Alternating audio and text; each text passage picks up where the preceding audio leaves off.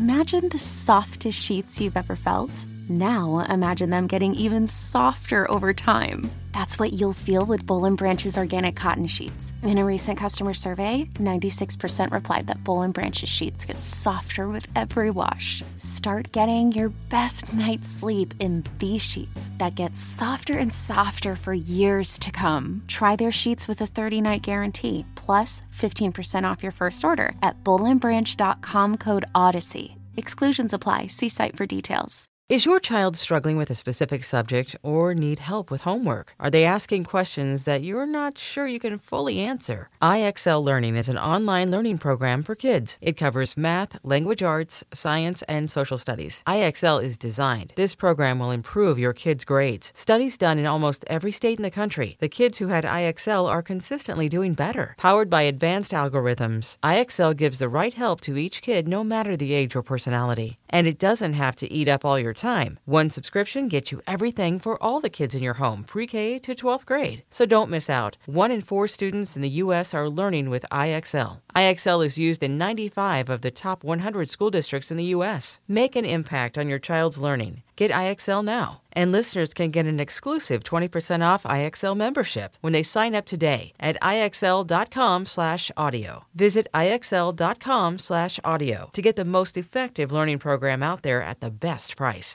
Hey folks, this is Kevin.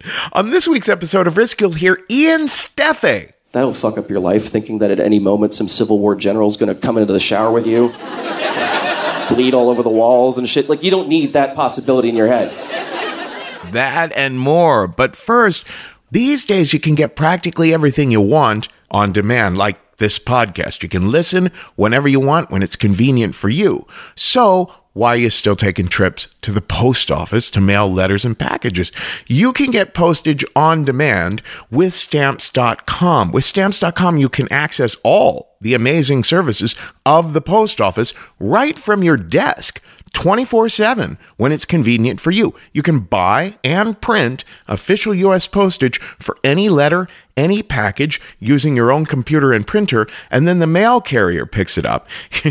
You know, I'm doing this thing where I mail people in swing districts about encouraging them to vote for Democrats on November 6th, and I'm using Stamps.com. Of course, I've been using Stamps.com for about 7 years now. We use it for both Risk and the Story Studio, both of our businesses, and we've always loved it. You just click, print, mail, and you're done. It couldn't be easier. So right now you can use Risk for this special offer. It includes up to $55 of free postage, a digital scale, and a 4-week trial. So don't wait. Go to Stamps.com before you do anything else. Click on the radio microphone at the top of the homepage and type in Risk. That's Stamps.com. Enter Risk. Now here's the show. Whoa, whoa, whoa!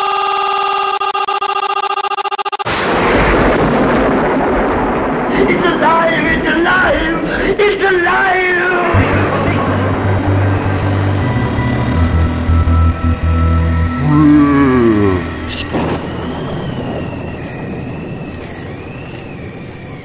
Break.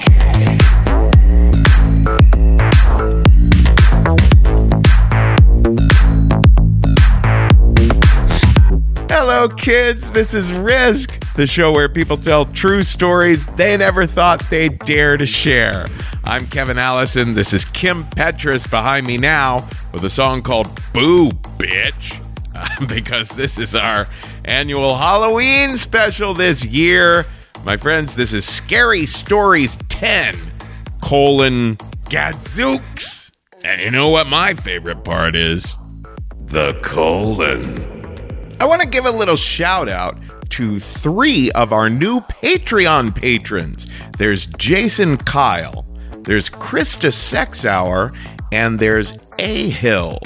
Those 3 have given us $25 or more per month.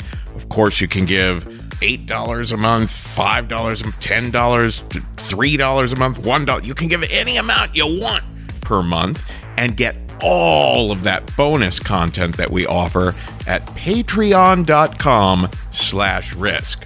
Now, as always, we have all kinds of scary, on this year's Halloween episode. Spooky, scary, funny, scary, freaky, scary. In a little bit, we're going to hear from Kelly Coppell, who has never been on the show before. And before that, we're going to hear from Ryan Estrada, who you have heard on the show recently, our friend living over there in South Korea. But before all that, Sam Mullins has returned to the show. Sam did the Vancouver show that we did just a little time back. And here he is now with a story we call The Driving Dead.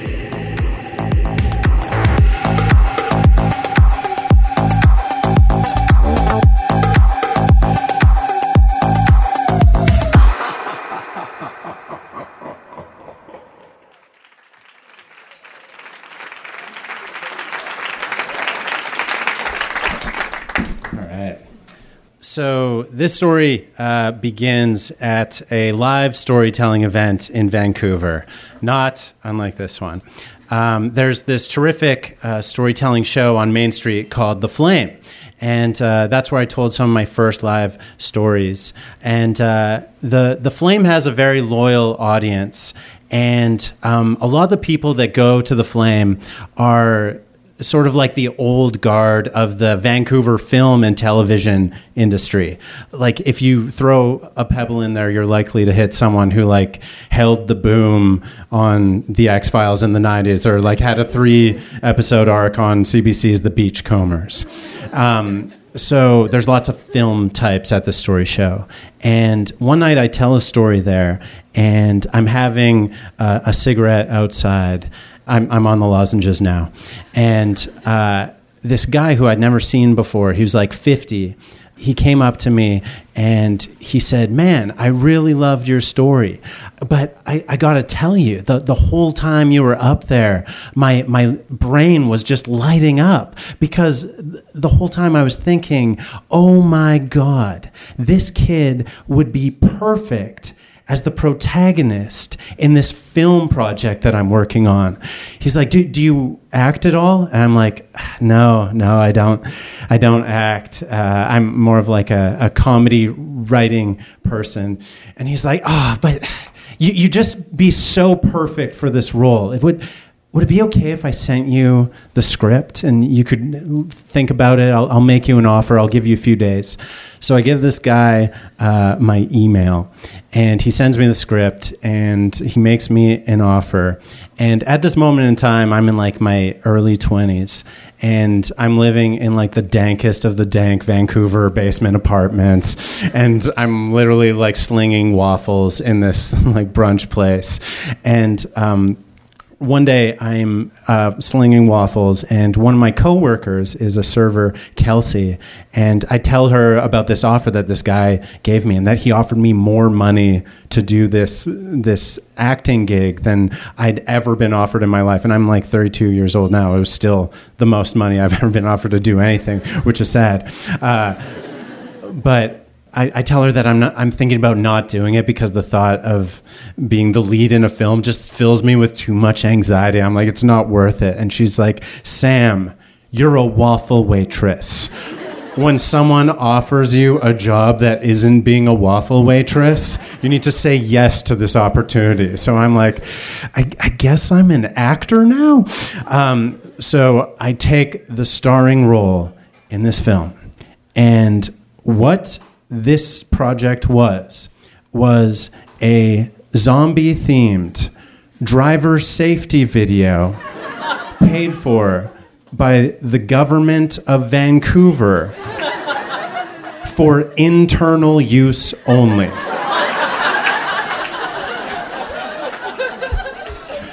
So I guess the idea of the premise is like, hey, even if the zombie apocalypse is upon us, don't forget to buckle up, city employee. Really check those mirrors before you back up the truck.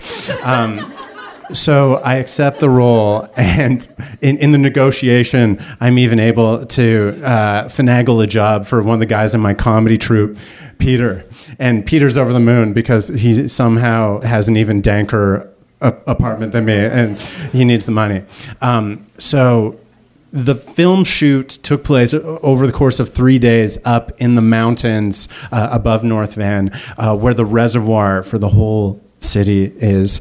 And up there, it's like in the forest, and there's all these huge buildings that house all the water purification equipment. And there's like this big manicured lawn about the size of a football field. And when you stand on the lawn, you have like a bird's eye view of all of Vancouver.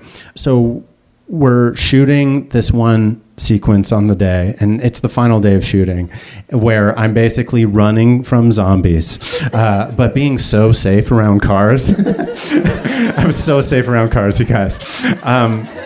And there's this scene where it seems like the zombies are about to get me, so I run out of the building, and who should pull up in a white Ford F-250 but my friend Peter, who I got the role for. And he kicks open the door, and his character kind of reaches out to mine and says something to the effect of, "Come with me if you want to live." And my dear friend Peter, he's one of these guys that just gets away with everything, you know? Like, he's one of these guys that'll show up to a job interview 2 hours late, and he'll start roasting the interviewer about their choice of decor in their office and somehow get the job. Like, he's one of these very charming and unflappable people. So we're shooting this scene between my character and Peter's character. We're in the truck driving down this wooded road. And this is like a full film shoot. Like there's gaffers and assistant directors and like craft services. But of everyone up there, I am the only person that knows that Peter, the person driving the truck in the driver's safety video, does not have a driver's license. And in fact, has never once in his life sat in the driver's seat of a vehicle.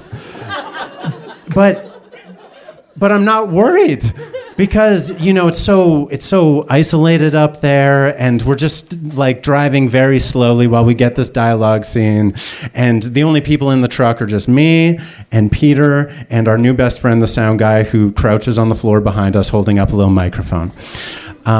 So we get all of those shots for the dialogue scene, and we pull over the side of the road, and we're sitting there just talking when 40 zombie extras show up. And the director comes over to our window, and he says, "Okay, for this final shot of the film, I'm going to direct the zombies to sort of mill about randomly.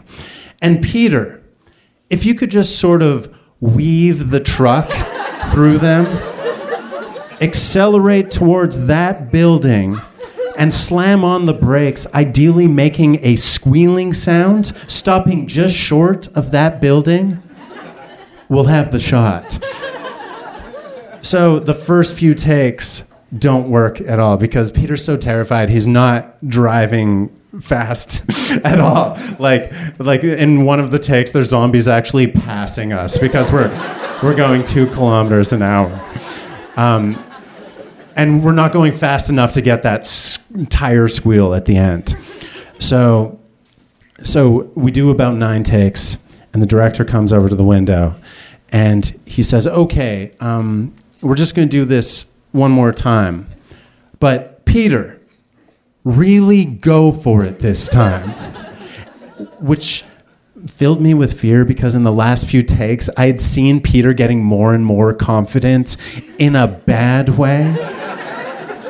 And as Peter rolled up the window, I already knew exactly what was going to happen. Because Peter really did go for it.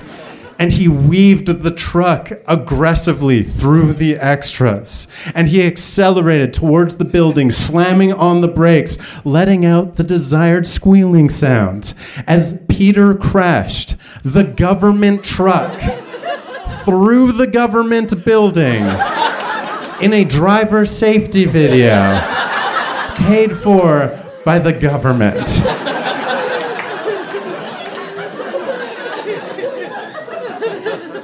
So we get out of the truck, And all the union film guys are like, what the fuck?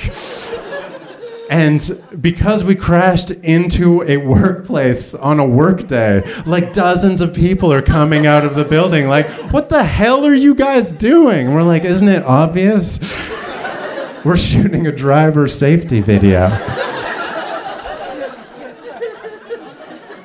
So one of the guys who comes out of the building, he looks more serious than the other guys. He sort of looks like Sean Penn. And he takes the director aside, and I'm close enough within earshot that I can hear Sean Penn say the words, internal investigation. And I turn to Peter. I'm like, Peter, I think you gotta tell the director that you don't have a driver's license to see if he can nip this in the bud. So we wave the director over. Peter comes clean, and the director's like, I never heard, this conversation never happened. So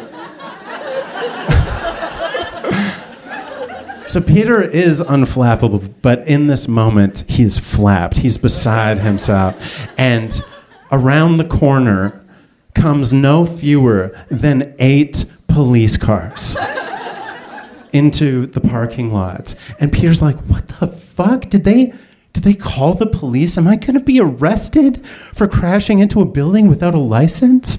Like, Peter's like 2 seconds from running into the woods and starting a new life. When in the distance, we hear a helicopter. And pretty soon we see a helicopter, and we're so high up that the helicopter's actually below us, and it's coming over the trees up towards us. And before long, it's right above us. And Peter and I, when we look up at it, we're confused with what we see. And Peter's like, what the hell is that? And underneath the helicopter, there's a long rope that's tethered to a stretcher. And on the stretcher is a body bag with a dead human inside of it. And it slowly descends onto this grassy area right in the middle of the 40 zombie extras and the police and me and Peter and Sean Penn. And they lower it softly onto the ground. The police officers come and collect the body. They put it into the trucks and they drive away, all 8 cars. And the helicopter leaves. And we're all just kind of standing there stunned. And a few minutes later, the director comes over and he's like, guys, I just got to see the footage of that final shot, and it's so good. So we're wrapped. So you guys should get out of here.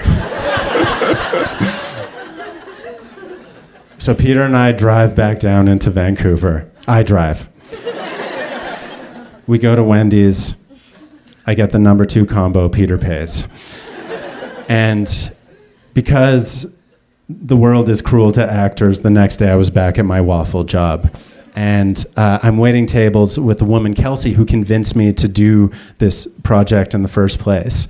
And she's like a really sunny person, but this day after the shoot, she seemed like there was a dark cloud over her all day. And I'm like, Kelsey, what's going on? Are you okay? She says, Sam, the most fucked up thing happened. I was hiking by myself in North Van, and I found a dead body. And I called it in, and I had to wait with it until the helicopter came to take it away. Yeah. So it took me a few years before I was ready to watch the zombie-themed driver safety video. And it was not good.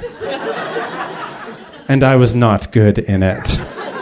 If you guys want to watch it, if you type into YouTube, The Driving Dead Metro Vancouver, you can see what your tax dollars are up to.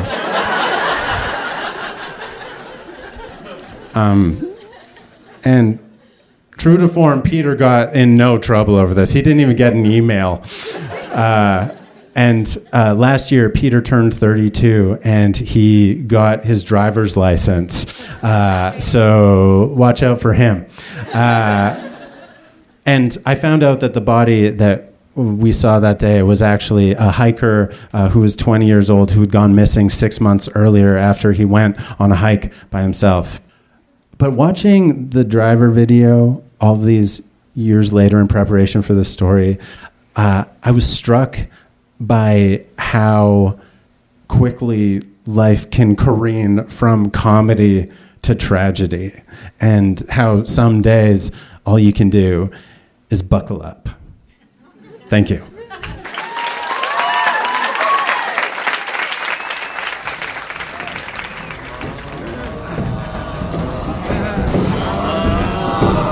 It's all about survival. Always check behind your vehicle. Never drive while distracted. Slow down. Speed kills.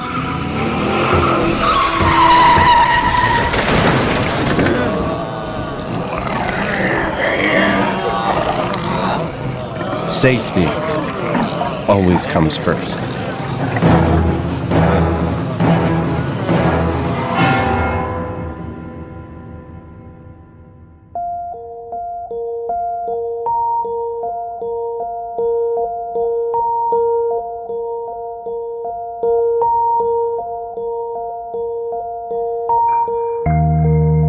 You know that feeling when you're having a really, really bad dream, and there's something after you, and you know that it wants you dead. And then just before it happens, you bolt awake, and your heart is beating, you're dripping in sweat, but you realize everything's okay. It was all just a dream. I once had the opposite of that. In the dream, everything was great. I was relaxing on the beach, sun in my eyes, sand in the toes, but then I felt something creeping in from the outside world. Thousands of tiny legs tapping on my chest. Papery skin running along my legs. And then it kept multiplying. I felt it in my hair, on my arms, in between my toes, creeping up on my face, some living thing all over my body. And the sound of thousands and thousands of living things feeling like it's enveloping and entombing me. And that's when I woke up into the nightmare.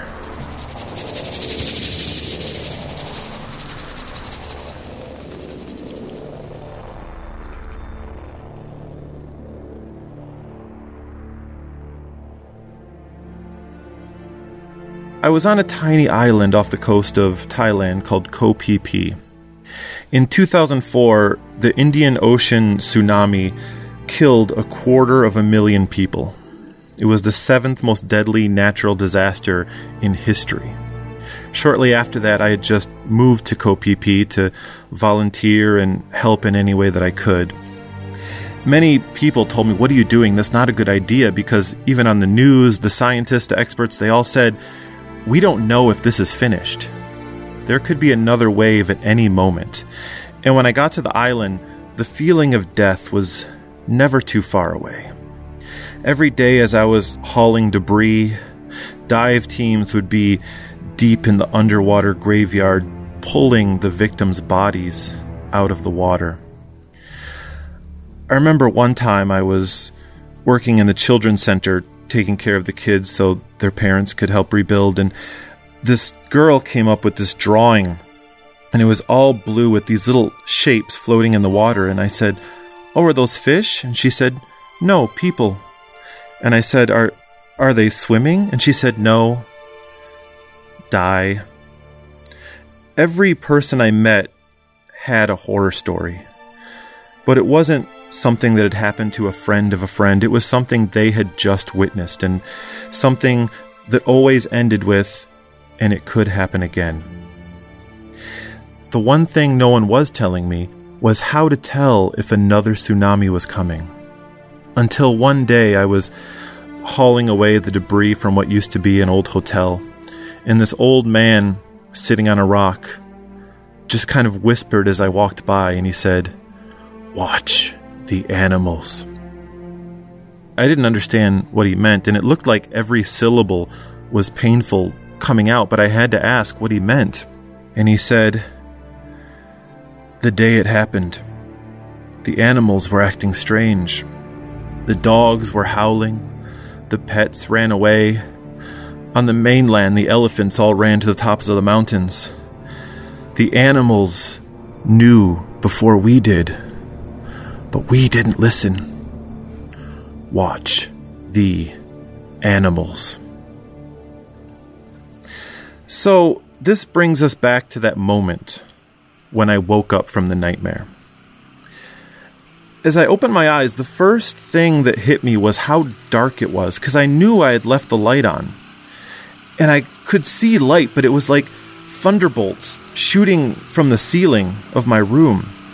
And as I kind of squinted with no glasses, trying to adjust my vision and adjust to the darkness, I saw that the light was on, but it was covered by some living thing that wasn't letting the light through except for these sparks shooting out. And as I tried to focus on what was in those sparks, I saw that the entire room, all of the air was filled with these same creatures. I just saw flashes of legs and eyes and antennae crashing and entangling with one another.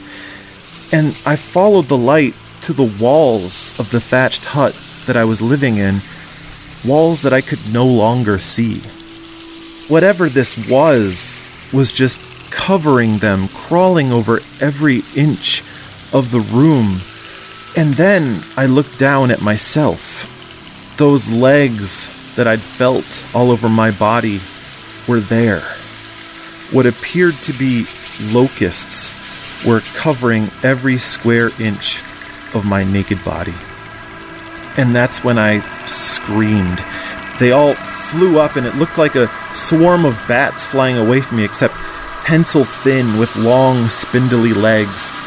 And I jumped out of the bed, and I ran out of the room, hoping to get to safety, but what I found was even worse than what I'd seen in the room, because I was now standing naked in the deep jungle, and as far as I could see, this cloud of locusts stretched through all the trees and all the trails. It never ended.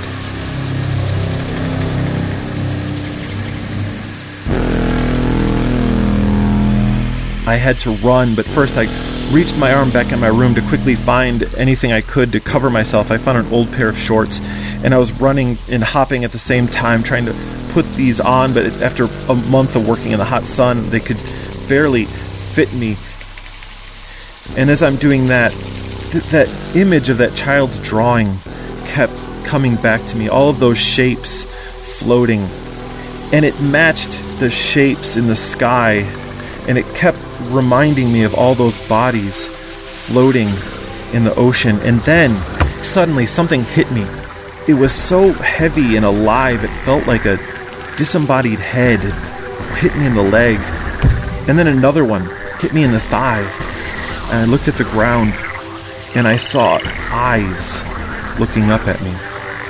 And as I focused, I saw that it was these giant jungle frogs that had somehow flown from the sky. And another hit me in the back, and I just jumped over them, and I kept running. And that's when I heard the sound.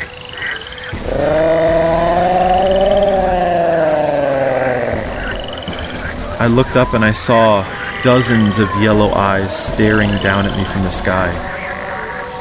As I saw them in the trees, I knew exactly what it was. It was the gang of feral, distorted, inbred island cats that had taken over this part of the jungle.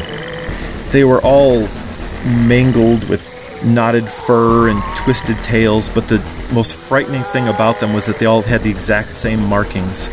They were solid white with a swoop of black fur over one eye and a small rectangular patch under their noses.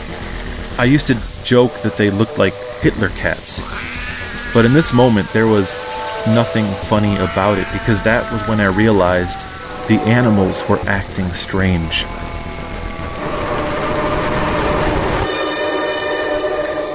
This was exactly what the old man had warned us about, and I knew there was a tsunami coming. And not only that, but plague of locusts, that's biblical end of days shit. Rain of frogs, that's straight out of the Bible. Hitler cats heading for higher ground, that's not in the Bible, but it was not good. So I ran. I was looking around for anyone, anywhere to turn to. I knew that there were other huts around here, but I saw no lights. I saw no people. There was nothing but darkness and insects and frogs as I ran, trying to find someone, anything. I imagined, what if they've all already evacuated? I don't know where to go. So I just ran through the darkness. I still didn't have my glasses. I was completely night blind, and branches were just smacking me in the face, scratching me and making me bleed. As I ran with no shoes, the sharp rocks and thorny roots were cutting up my feet. I couldn't even use my hands to find my way, because it was all I could do to hold up the loose-fitting pants that barely covered my frame. And I just ran in terror. I couldn't even open my mouth to breathe, even though I was hyperventilating, because it would immediately be filled with these insects. And then I finally came upon the clearing. I reached the top of the hill and I looked out, and I could see the lights. I could see the entire beach, and everyone was there, partying, not panicking. It was Friday night. They hadn't evacuated, they just didn't know. It was up to me to tell them. I didn't know what to say. I had learned about what had happened, but I didn't know what we were supposed to do. What was I warning people for? I knew we should head to higher ground, but this was a small island. There was no higher ground to head to. I felt like if I'm going to tell people about what's going to happen, I needed to know what to say, so I had to find someone that I knew, so together we could come up with a plan. I ran into the bar, but still night blind, without glasses. It was hard to find someone that I recognized. I had to get my face inches from everyone else's, trying to see if I could recognize any features. As I ran, it was just a blur of eyes and noses and faces that I didn't know, laughing and mocking me. And I stopped and realized why no one was taking me seriously. I took a look at myself and realized I was standing almost completely naked, except for this pair of shorts so loose I might as well have worn nothing at all. My hair and beard were splayed out in every direction. My face was covered in bloody scratches. My legs were caked in this gross mixture of blood and dirt. And I was just hyperventilating in the middle of the bar. And I was getting more and more desperate. And finally, when I found someone that I knew I'd met, I didn't know their names, but I recognized them, and I went up to them and I tried to explain everything that I'd seen, the plague of locusts and the rain of frogs and the Hitler cats, and I saw him take in what I'd said, and he stood up and announced to everyone, "This guy is wasted!" And I knew no one was going to take me seriously. No one believed me. I had been shown a sign, and I was the only messenger this island had, but I didn't know what to do. So I decided I had to take care of it myself. I took the only other piece of advice anyone had given me to heart. They said that before the water goes up, it first comes down. So I marched to the ocean. I sat in the sand, and I watched for the tide to recede. It was so dark I could barely see, but I just squinted and watched the barest ripples of moonlight to know that the ocean was still there. And the next thing I remember was darkness. I got that feeling again that I was asleep and the outside world was clawing its way in. But this time I felt hot. It felt like my face was buried in burning hot sand. So I opened my eyes. And my face was in fact buried in burning hot sand. I rolled over to see the sky and the sun. I looked out and saw all the people just walking down the street, heading to work, averting their eyes. Again, I looked down at my own body and realized that my shorts had long since given up on covering anything, and I was now lying naked in the sand as everyone tried to go about their day. Nothing had happened. It wasn't the end of days. So I got up, I put on my pants, and I walked back to my hut. When I opened the door, absolutely everything was covered in mountains of dead insects.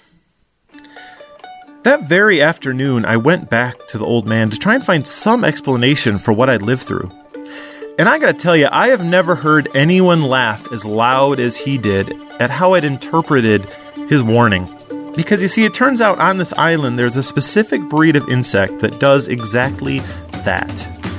Once a year, they live only for one night, so they spend the entire night breeding and laying the eggs for the next generation. Now, normally, they'll go out deep in the jungle to do this, unless some asshole goes to bed early, leaves the lights on, and draws them out to the cabins. When this happens, the frogs come out for the free bug buffet, and all of this action pisses off the Hitler cats, who head up into the trees to get away from it. Turns out I hadn't survived the apocalypse. I'd survived a self-inflicted insect orgy. This was a very small island in a very small community, so I never really lived this down. And I had just been through the most terrifying night of my life. But it did have two upsides. Number one, no one had ever seen that old man that happy. And number two, even if it was all in my head, I knew that I had stared down the apocalypse and won.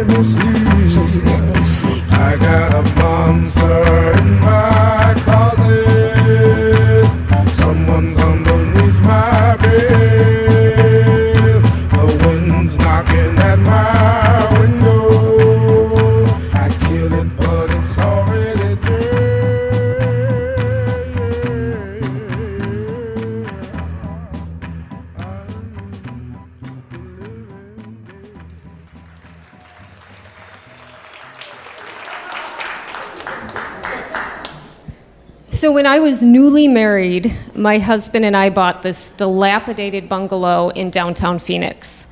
Now, we worked night and day on this house until it was absolutely beautiful. And everybody in the neighborhood would come over all the time, and every Wednesday night we would have potluck at my house. My home was the hub of the neighborhood, and people even called it the mayor's house. And I loved to take care of my neighbors, and I loved to be mayor.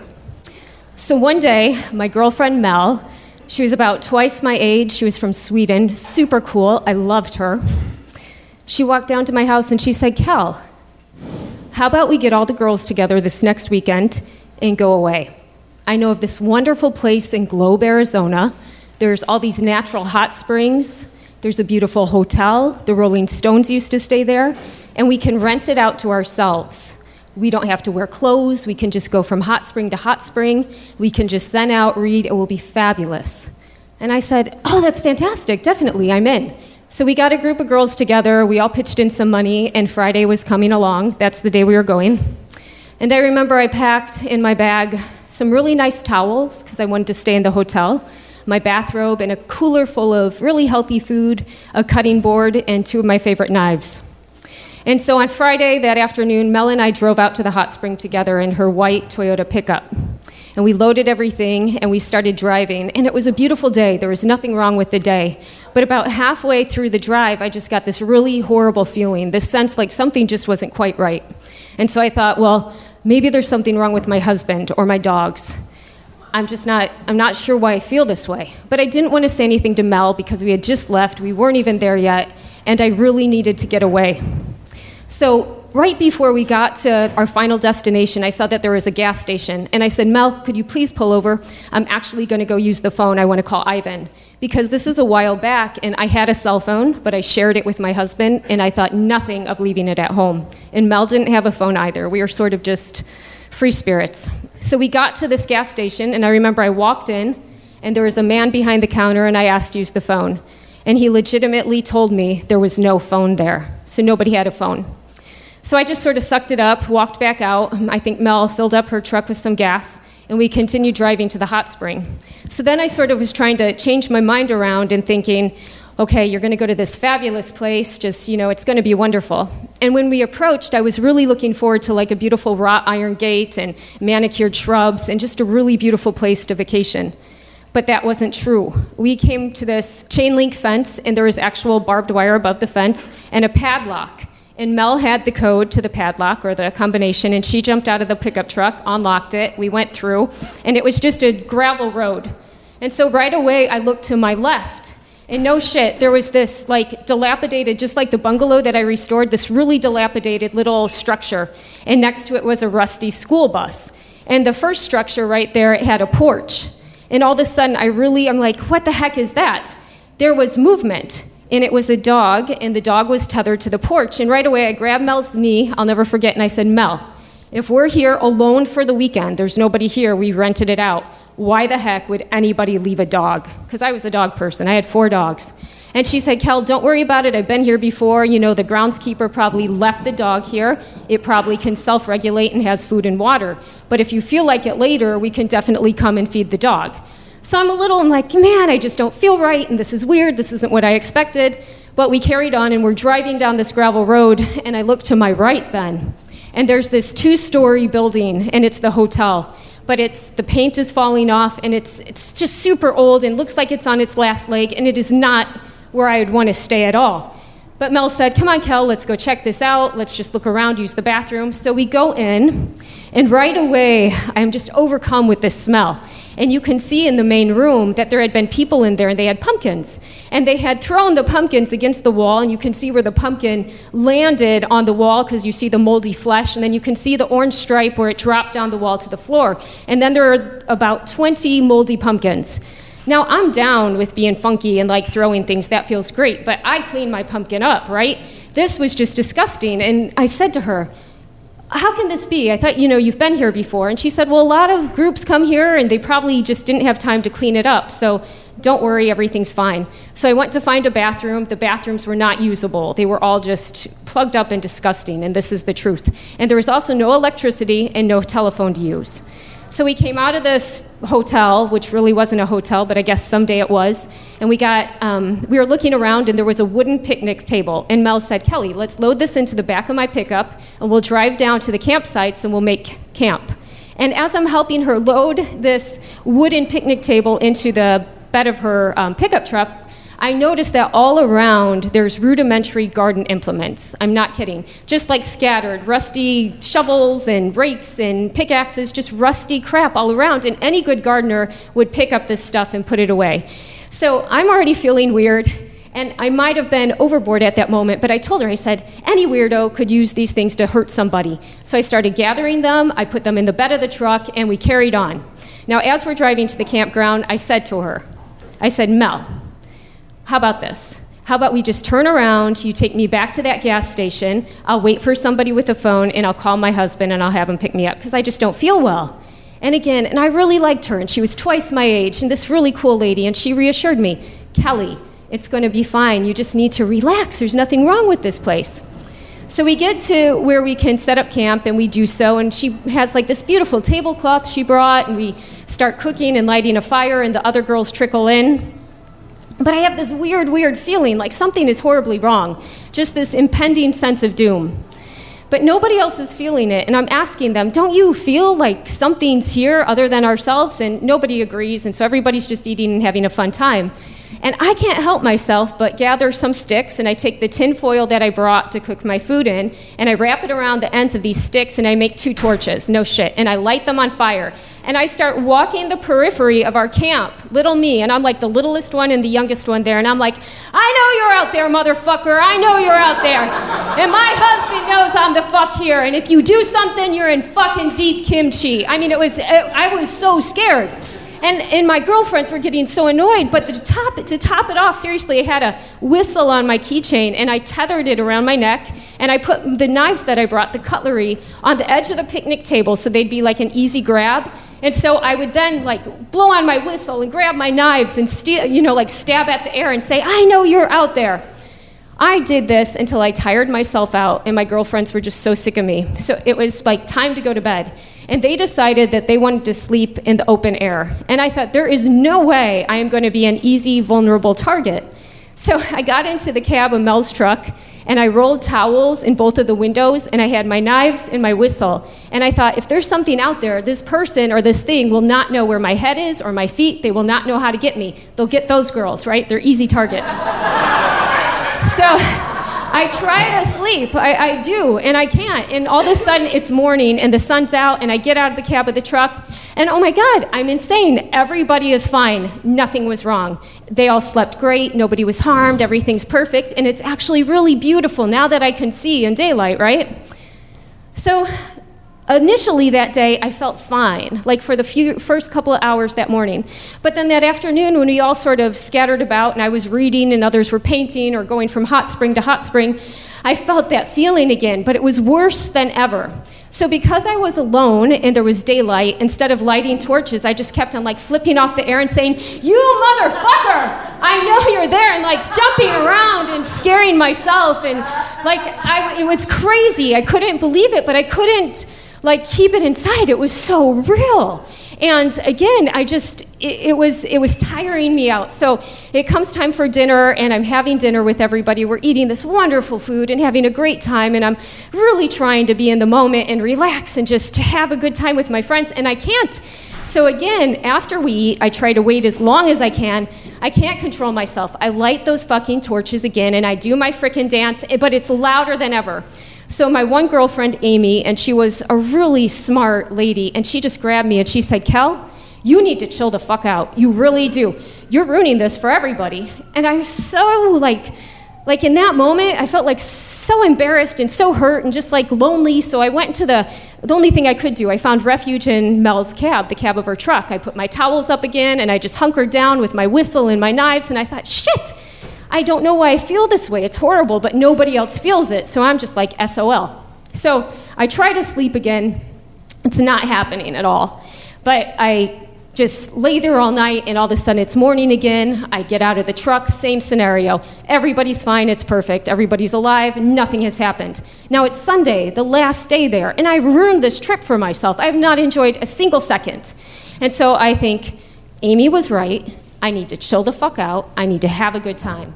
So Mel, my good friend who planned this trip, she and I get together, and we're going to go to a hot spring, and I'm actually going to try to have a good time. So I'll never forget, she had a towel around her, and she took off her towel and went in the hot spring. And I had like this man's shirt on, but it was unbuttoned. And I was going to attempt to try to have fun and go in this hot spring, but something in me was like, don't take off your clothes, don't get in that thing, don't do it. So she's doing her thing, and I'm talking to her, and I'm pretending like I'm okay, and I'm just counting the moments until I can pack up and we're going to leave. And she gets out, and I hand her towel. And as she's wrapping her towel around herself, she drops it. And at the very same instant, she screams, "Jonathan!" And I don't know what she's talking about, and I'm sort of just overcome with my anxiety that I've had the whole weekend. But I look into her gaze where she's looking into the reeds right by where we were. And I don't know what it is at first, because it sort of looks like a short, fat totem thing, colorful. And then my eyes sort of adjust, and it is a bald man without a shirt on, covered with tattoos, on his knees, with his pants undone, with his hands down his pants. And this is Jonathan, the groundskeeper. He was supposed to be gone the whole time. He knew this, but he had been watching us and hiding out and masturbating and watching us. This is the evil that I felt the whole time. I'm telling you. So I couldn't move, I couldn't pee, I couldn't talk, I couldn't do anything. And my friends, the other ladies that were there, they were like, "Oh, fucking pervert." They were really not making a big deal out of it. Nobody said, "Kelly, this is what you felt. Holy shit, this is wrong. We could call the police. Nobody did anything." So I really don't remember exactly what I was doing these next moments. The next thing I remember is that we were in her truck, everything was packed up, and we had a very long, quiet drive back home. And I got back home. Of course, I told my husband, and he was beside himself. And we just couldn't believe that nobody thought this was a big deal. Because, think about somebody watching you the whole time while you're naked and doing these things, and you don't know what they're thinking or what they're capable of. So everything, too, in the neighborhood changed. Usually on Tuesdays, people would call me and say, "Kelly, should I bring gazpacho? What should I bring for potluck on Wednesday?" Because every Wednesday, like I told you, people had dinner at my house, the entire neighborhood, including all those women who went with me. So I was really sad and lonely, and I'd walk my dogs, nobody would come out, and I was hurt. So one day, I'll never forget, I was mowing our lawn. We had an electric lawnmower, and I remember I was moving the cord so I wouldn't mow over it. And I saw my neighbor Lex, this guy, walking down the street to my gate. And he motioned for me to turn off my lawnmower, so I did. And I let him through the gate, and he motioned for me to go to my stoop. So we walked to my porch, and we sat down by one another. And he looked at me, and he said, "Kelly, thank you." And I didn't know what he was talking about. And then he had a newspaper in his hand, and he opened it. And there was an article, and you can still see this to this day. And it says, "Jonathan Bailey, groundskeeper at Eden Hot Springs in Globe, Arizona, murdered there's a missing physician who he had murdered, who had gone to the hot spring, and he had hid this physician in that school bus that was there. And now when the police connected him to this murder, and he knew that they were coming to the hot spring, he put a bullet through his own head. So he had the capabilities to do anything, right? This guy who was watching us, I could feel his evil, right? He had guns, he had ammo, he could use them, he killed people. So it felt really good to have that validated, that I felt that way for a reason, that I wasn't a fucking psycho, right? I didn't ruin it for no reason. I ruined it for a good reason. And that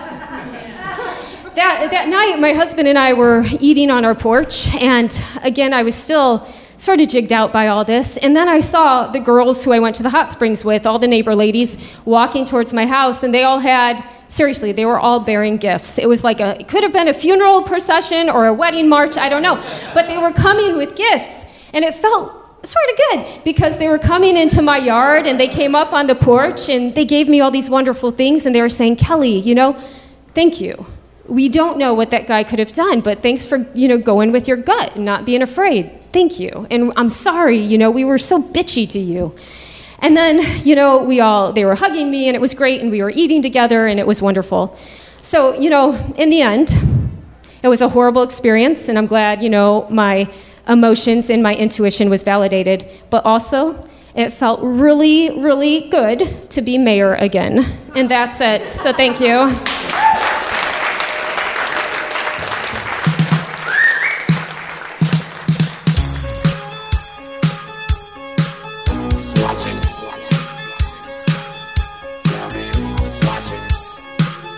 Watching me.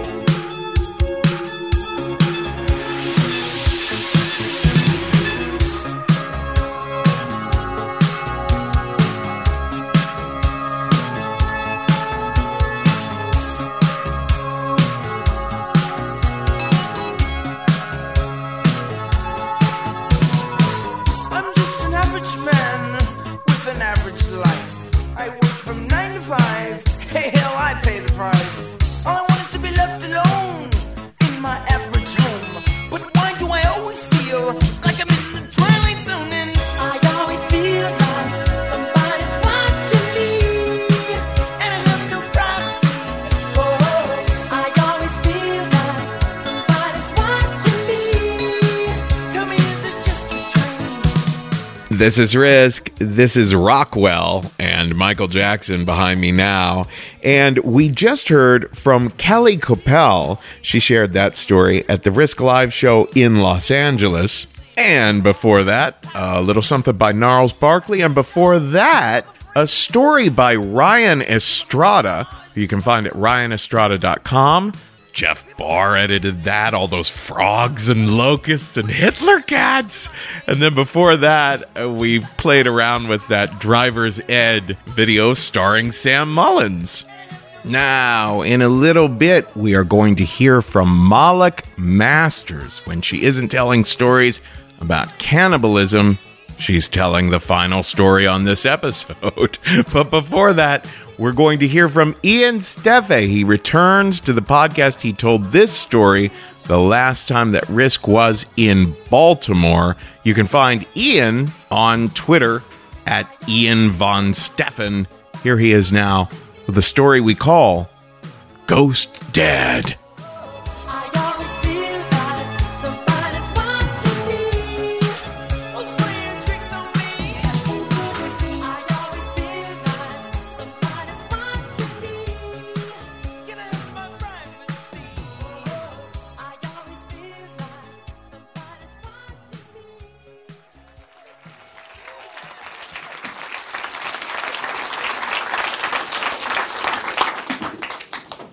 I'm 8 years old.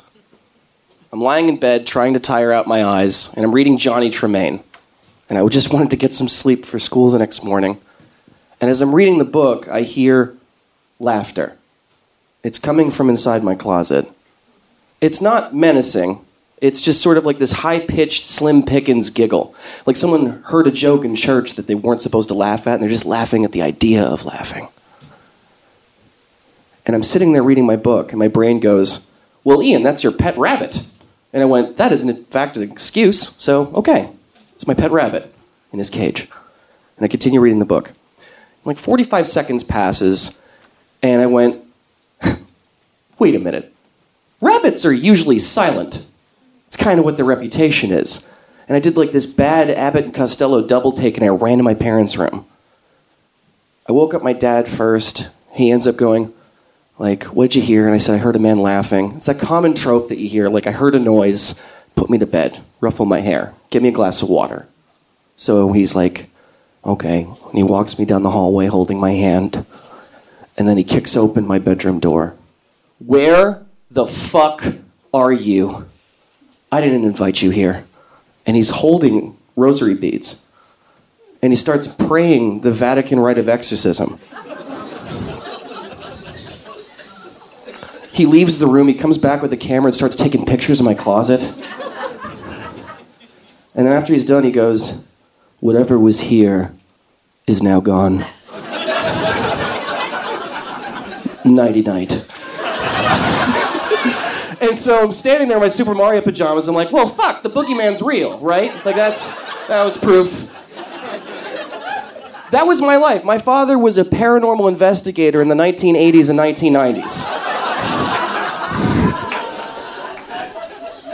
There was never a conversation where we sat down and were like my mom never said, like, well, sometimes your father breaks into mental institutions that Ronald Reagan closed down, and he's trying to prove the existence of the devil. Like, that would have been nice to talk about, but we didn't get that.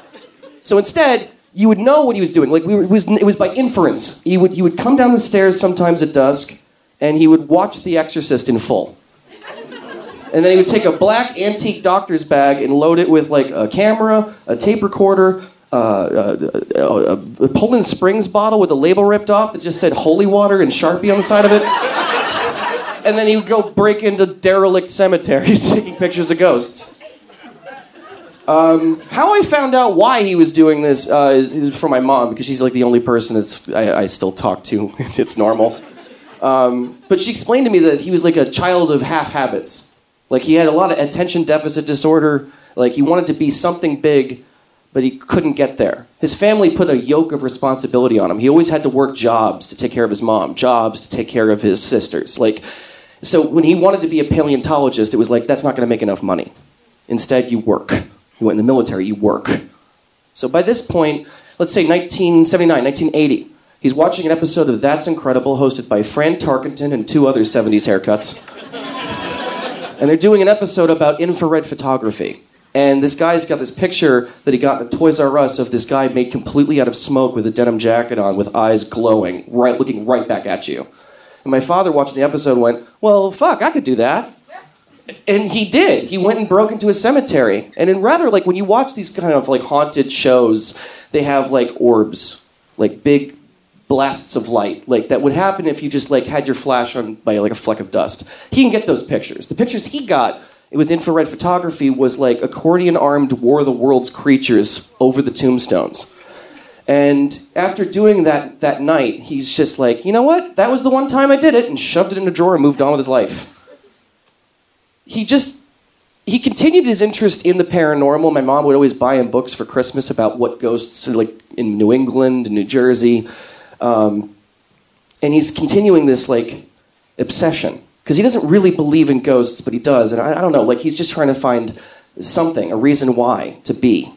And he ends up seeing this picture in a book of something very similar to something he got in the cemetery. It was a picture of a woman standing 8 feet tall in front of the doors of this place called the Joshua Ward House in Salem, Massachusetts. A place where witches were allegedly tortured. This huge picture. My dad writes a letter to the author. He's like, I don't know if I believe in that, but I'd like to find out. And the writer goes, okay, well, I'll bring you there. So they walk around, they take pictures, they're cracking jokes.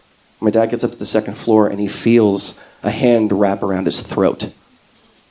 He felt himself rise off the floor, his toes touching the carpet. Something picked him up by the fucking throat. And at that very moment, he's like, I believe in God. That was his religious conversion, just getting choked out in a fucking haunted house. So what's that like growing up with that with a father? You go to at least 4 schools. Like, you have to continue to explain that you're okay, and like he started this love affair with paranormal investigation. He was taking pictures and all the fucking hits. Like, he even went to Poe's grave and took pictures. Like, he was going on sightings and Unsolved Mystery and the History Channel, all the shit that you watch now at 2 a.m. when you're stoned. He's doing that. And as a kid, I'm lonely because, like, he's doing all these crazy investigations. It ends up in the newspaper. Even my Spanish teacher in middle school called me Fantasma. Like, I'm getting heckled by children and teachers. So what do? I spent a lot of time alone, watched a lot of television, watched a lot of stand-up. I admired the fact that they were unbullyable people.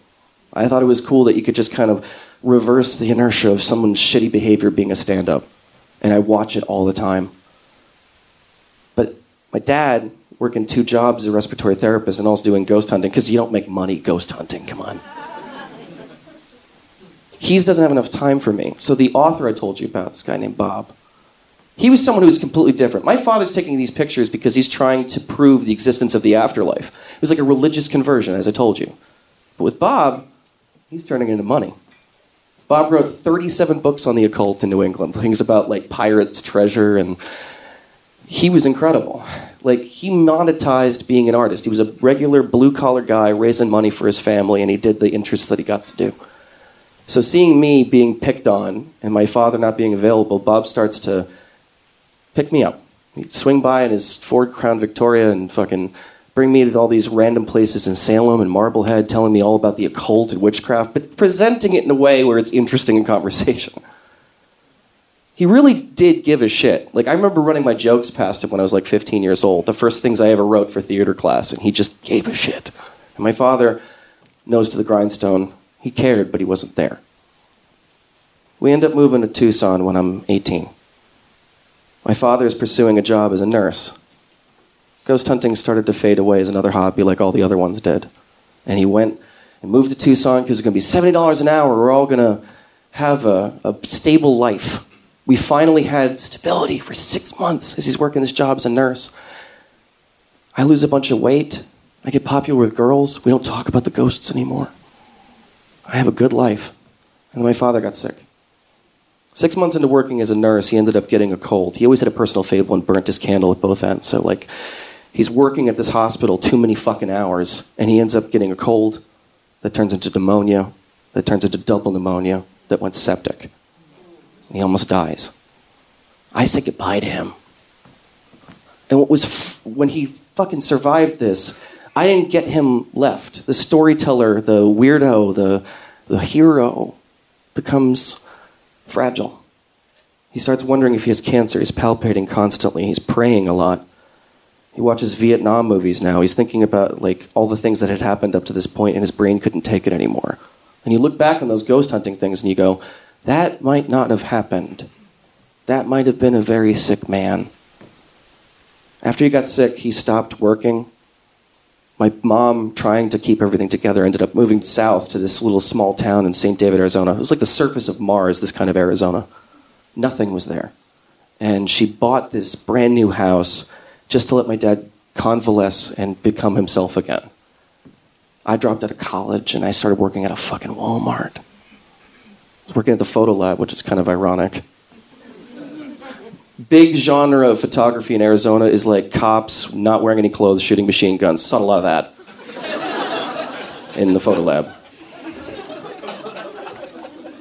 But like everything's gone. Like I don't get to dream about stand-up anymore. I don't get to fucking go to school. I don't get to do anything other than raise money to help pay the mortgage because my dad couldn't fucking take it anymore. It was horrible. Like having all that potential and being in a small town making $8 an hour developing pictures. Like, one day, a year later after moving there, we get a phone call. And it's from Bob. Bob talks to my mom, talks to my father, he talks to me. He's like, how you doing, kid? I was like, not good. Everything sucks. Like, I even felt like the next door neighbor's goat was mocking me when I was coming home from work. Just, durr. I was like, yeah, I know, my life sucks. And I'm like, tell him that. And Bob's like, what are you doing? I was like, I'm just trying to be good. I'm trying to be a good son. Bob's like, you can't do that, man. Who told you that that's the way you live your life? You gotta, like, try to do the thing that makes you you. You're supposed to be, like, a comedian or a writer. Your potential. I'd like to say that that was an impetus to do something about it after that phone call wrapped up. Like, I was gonna be better. But that's not how life works when you're a fuck-up. Like, it takes a few more months of thinking about it, collecting up college brochures and then never really responding to them and, like, trying to be somebody. A year passes. I'm still working that shitty job. I'm still paying the mortgage, and my father tells me to come home, and he's like, I need to talk to you. So I come home. He's sitting at the dinner table, and he's smoking a cigarette, and it's like the ash is huge. And he said, I tried to call Bob today. And I said, okay, what's up? And he said, when did we talk to Bob? And I said, okay, it was November of 2005. Black Friday was coming. People are animals. I knew it was happening. We just moved into this house. I remember you guys had it built. My dad said, yeah, okay. I said, okay, what's the problem? He said, I called Bob's house. Bob died in June of 2005. And I'm standing there, and I'm like, this isn't funny. This is fucked up. It's just like the laughter in the closet. This is something that never, like, I just went, like, as soon as I fucking figured that out, it took me 3 months to stack up cash. I just started working on it because I'm thinking about what he told me. You can't live your life like that. And I'm not thinking about whether or not ghosts are real because that's immaterial. That'll fuck up your life, thinking that at any moment some Civil War general's going to come into the shower with you, bleed all over the walls and shit. Like, you don't need that possibility in your head. And besides which, like, my student loans are far scarier than any of this shit. But it just, like, broke something. I still haven't unpacked what this all fucking means. I just know that I've lived my life differently. I lived it like it was mine. I wasn't worried about what shitty outcome was going to happen at the end if I tried to do something for myself. I lived. It's not so much about whether or not I believe in ghosts. It's that a ghost believed in me. Thanks, guys.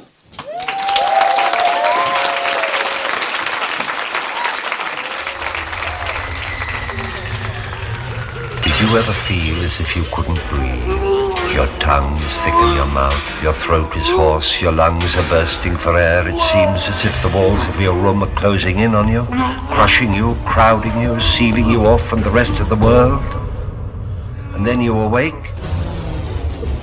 It was only a dream. Or was it? Happy Halloween. Punky Pumpkin's a happy pumpkin. And do you know why? 'Cause he's a jack-o'-lantern instead of being a pumpkin pie.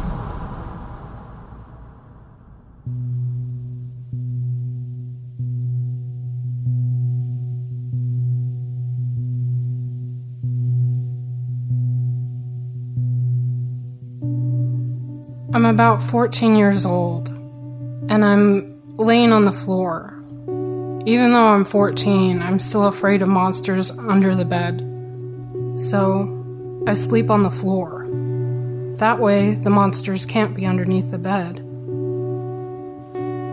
I share my bedroom with my sister. She sleeps in her day bed next to mine. Her day bed has little porcelain hearts all over it that rattle whenever she moves. We have a small vanity that's covered in fake gold plate. I can see the moonlight reflected off of the vanity across the way from me. I can't sleep. We have a fan going to create some white noise because the house makes a lot of creaking sounds at night.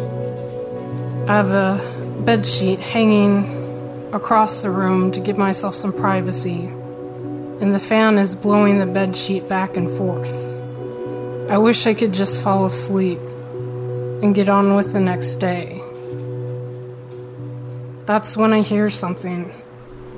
A thump and a drag. It's in the living room. My heart speeds up. My fingers clench. My muscles knot up. I don't know what it is. Everyone else is asleep. And then I hear it again. And it's closer. But it's in the living room. It's not my problem. It's still far away. My dad will get it. Whatever it is, my dad will get it. And then I hear another thump. And another drag. And I think, oh my gosh, what is that? What could be making that noise, and why is it coming this way? Another thump, and another drag, and another thump, and another drag, and it's getting closer and closer, and now it's in the kitchen. I can't move. I'm too afraid. I can't move. It's just scaring the crap out of me. And my dad isn't waking up, and my mom isn't waking up, and my sister isn't waking up. No one else is awake. It's just me and this thing, whatever this thing is, and it's still coming towards me, and I can't move. I'm too afraid to move. All I can do is lay there and look and wait, and it gets closer. A loud thump and a loud drag. I can feel its presence, and it's very close. And I know that it's going to be in my room. I can't move. And I just scream at myself, move, do something. And I just cannot move. I can't look away. I can't do anything. And my heart, it's beating so fast. Thump. Drag. It's coming closer. And I can't do anything about it. But I see a silhouette up against the vanity. It's spiky black hair with twigs sticking out of it. A thump and a drag. It's down here on the floor with me. It's coming very close. It's in my bedroom. I want to look away. I want to run. I want help. But I can't do anything but lay there and watch as I see a pale white hand. So pale and so white it's almost blue. Reach out from the darkness and land right next to me. It looks like the hand of a corpse. It looks like it's covered in boggy water. Thump. And I hear the dragging sound. I can see the torso of a body dragging along the ground, coming right towards me. He looks like a corpse, like a teenager that's dead, someone who died at the same age as me. He has no legs and just one arm. His severed limbs are nothing but nubs. All he is a torso and one arm. The thump is him smacking the ground, and the dragging sound is him bringing his body along with him. And the moonlight illuminates a face that looks like something that has just come out of the depths of a swamp. A face with no eyes. I cannot look at his face. If I look at his face, I'm going to die. This is death, and he's here for me. My heart is beating so fast. I can't move, and I'm so afraid, but I just can't help myself. I have to look. I look into his eyes, and I know that I'm about to see death. But he doesn't have eyes. Instead of the flesh that should be there, it's a deep, dark hole of nothingness. Dark, empty sockets. There is nothing in his head but pitch black darkness. I can feel the gravity pulling me into that darkness. And he's looking at me with these empty eyes. And he opens his mouth. He lets out a gut-wrenching scream, but he doesn't make a sound. And as he's screaming, I can feel my body go numb. It starts with my feet. My heart is beating so fast, I think to myself, I'm dying of a heart attack. It goes up my legs. I think I'm dead because I looked at him. Up to my stomach, up to my shoulders. This is what I get. And then I'm gone. I can't feel anything at all. I can't see anything anymore. I just see static, like on an old television. And then I'm floating. I think to myself, I'm dead. This is it. I don't exist. And then I stop floating up, and my vision comes back. I can see myself laying on the ground. I just look like a lump of clay. I don't look like I have any blood pumping through my body at all. I think, I gotta get Mom and Dad. I gotta tell them that I'm dead. So, I float into the living room. I can hear the clock ticking.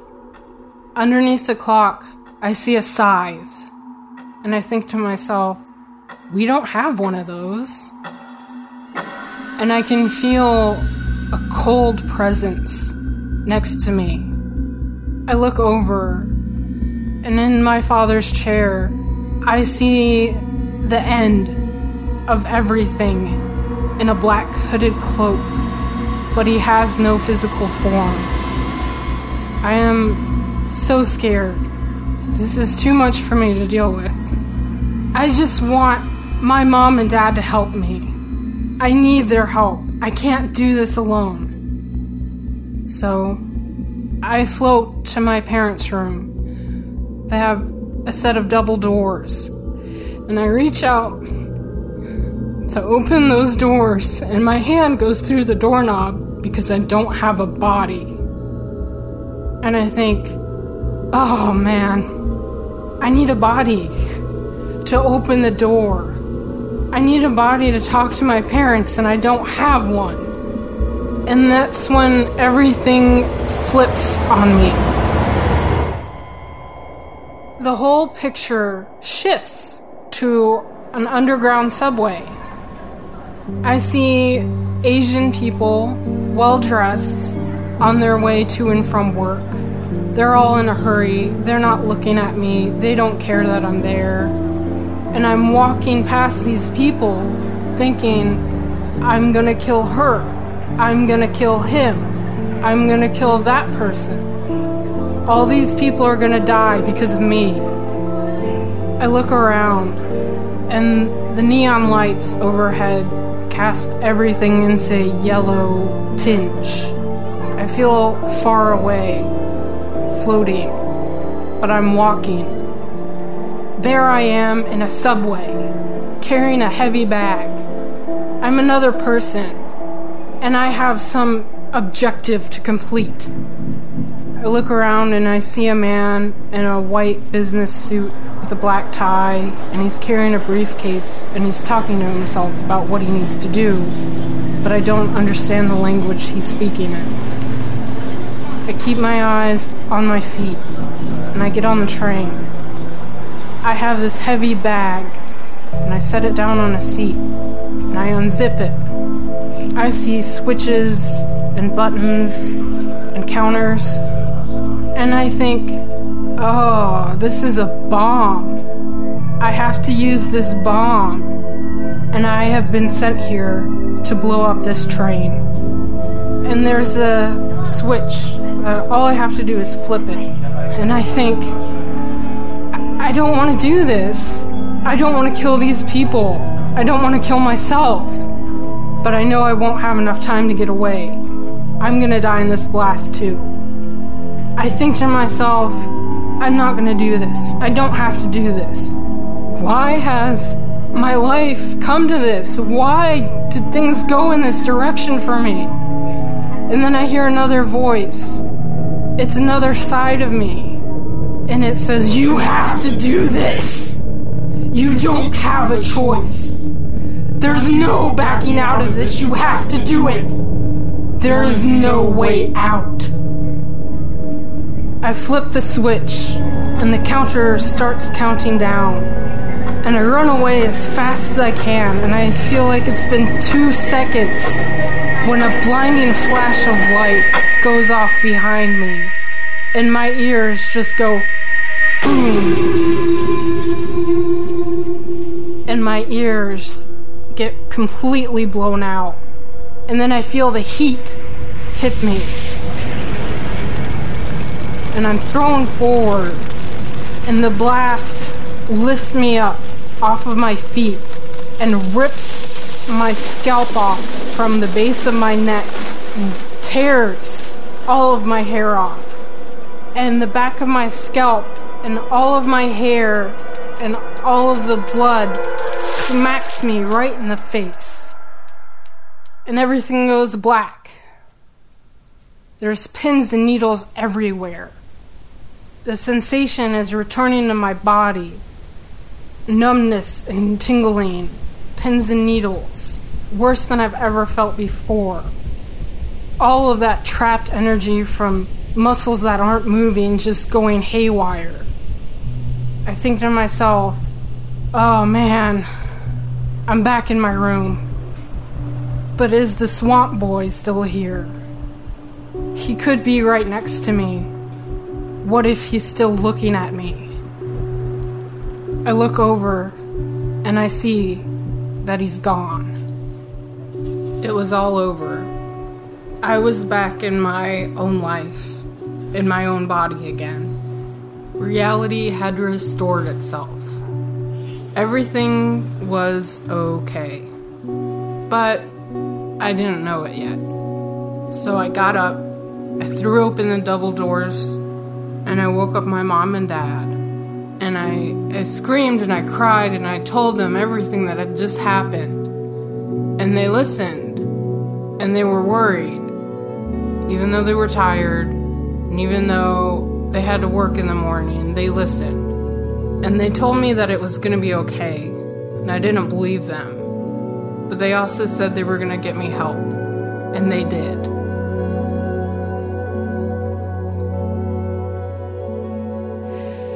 I don't miss the swamp boy, but I can see the fun side of him showing up in my room at that night.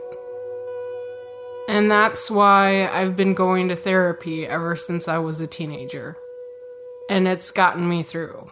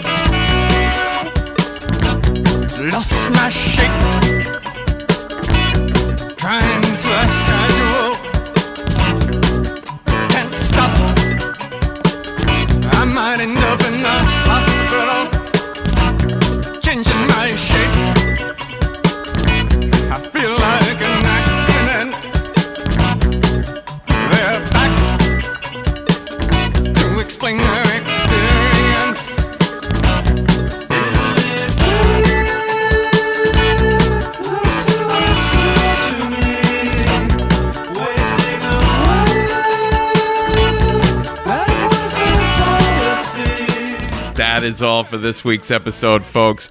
This is Talking Heads behind me now, and we just heard from Moloch Masters. If you've never heard of sleep paralysis, you should Google it. It's really bizarre, really fascinating stuff. Before that, a little interstitial by a Risk fan. JJ Evans sent us in that little piece we called Pumpkin Splice. And before that, Ian Steffe with his story about his dad. Okay, what do I have to tell you now? I've always got something to motherfucking tell you. Oh, yes.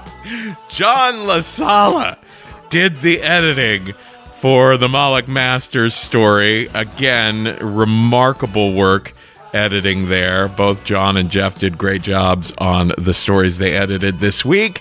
Also, I do want to tell you that we take pitches for scary stories every day of every week of every year. If you have a scary story, you could be on next year's episode or the one after that.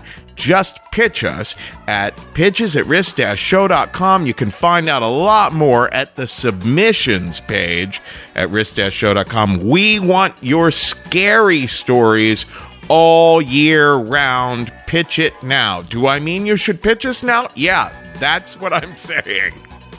Every single day I tell people to pitch us and they say, wait, do you mean pitch you? Yeah, that's what I'm telling you. Pitch us the story. Well, I don't know. I mean, our family once dug up a dead body buried underneath the floorboards of my bedroom, but I'm just not sure what you mean I should do. What I mean you should do is pitch us at pitches@risk-show.com. Don't forget, you can always find new information about where the next Risk live shows are happening at risk-show.com/tour. Don't forget that Risk has a sister company. It's called The Story Studio, where we teach people storytelling skills. You can do one-on-one training over Skype with one of our coaches, or you can do an in-person group workshop in New York or Los Angeles or Minneapolis, or you can download our video courses and take them at your own pace in your own time. Or you can hire the Story Studio for your corporate workshops. We have done workshops for people like Google and Pfizer and Citibank, and they love us. So check us out at thestorystudio.org. Folks, today's the day. Take a risk.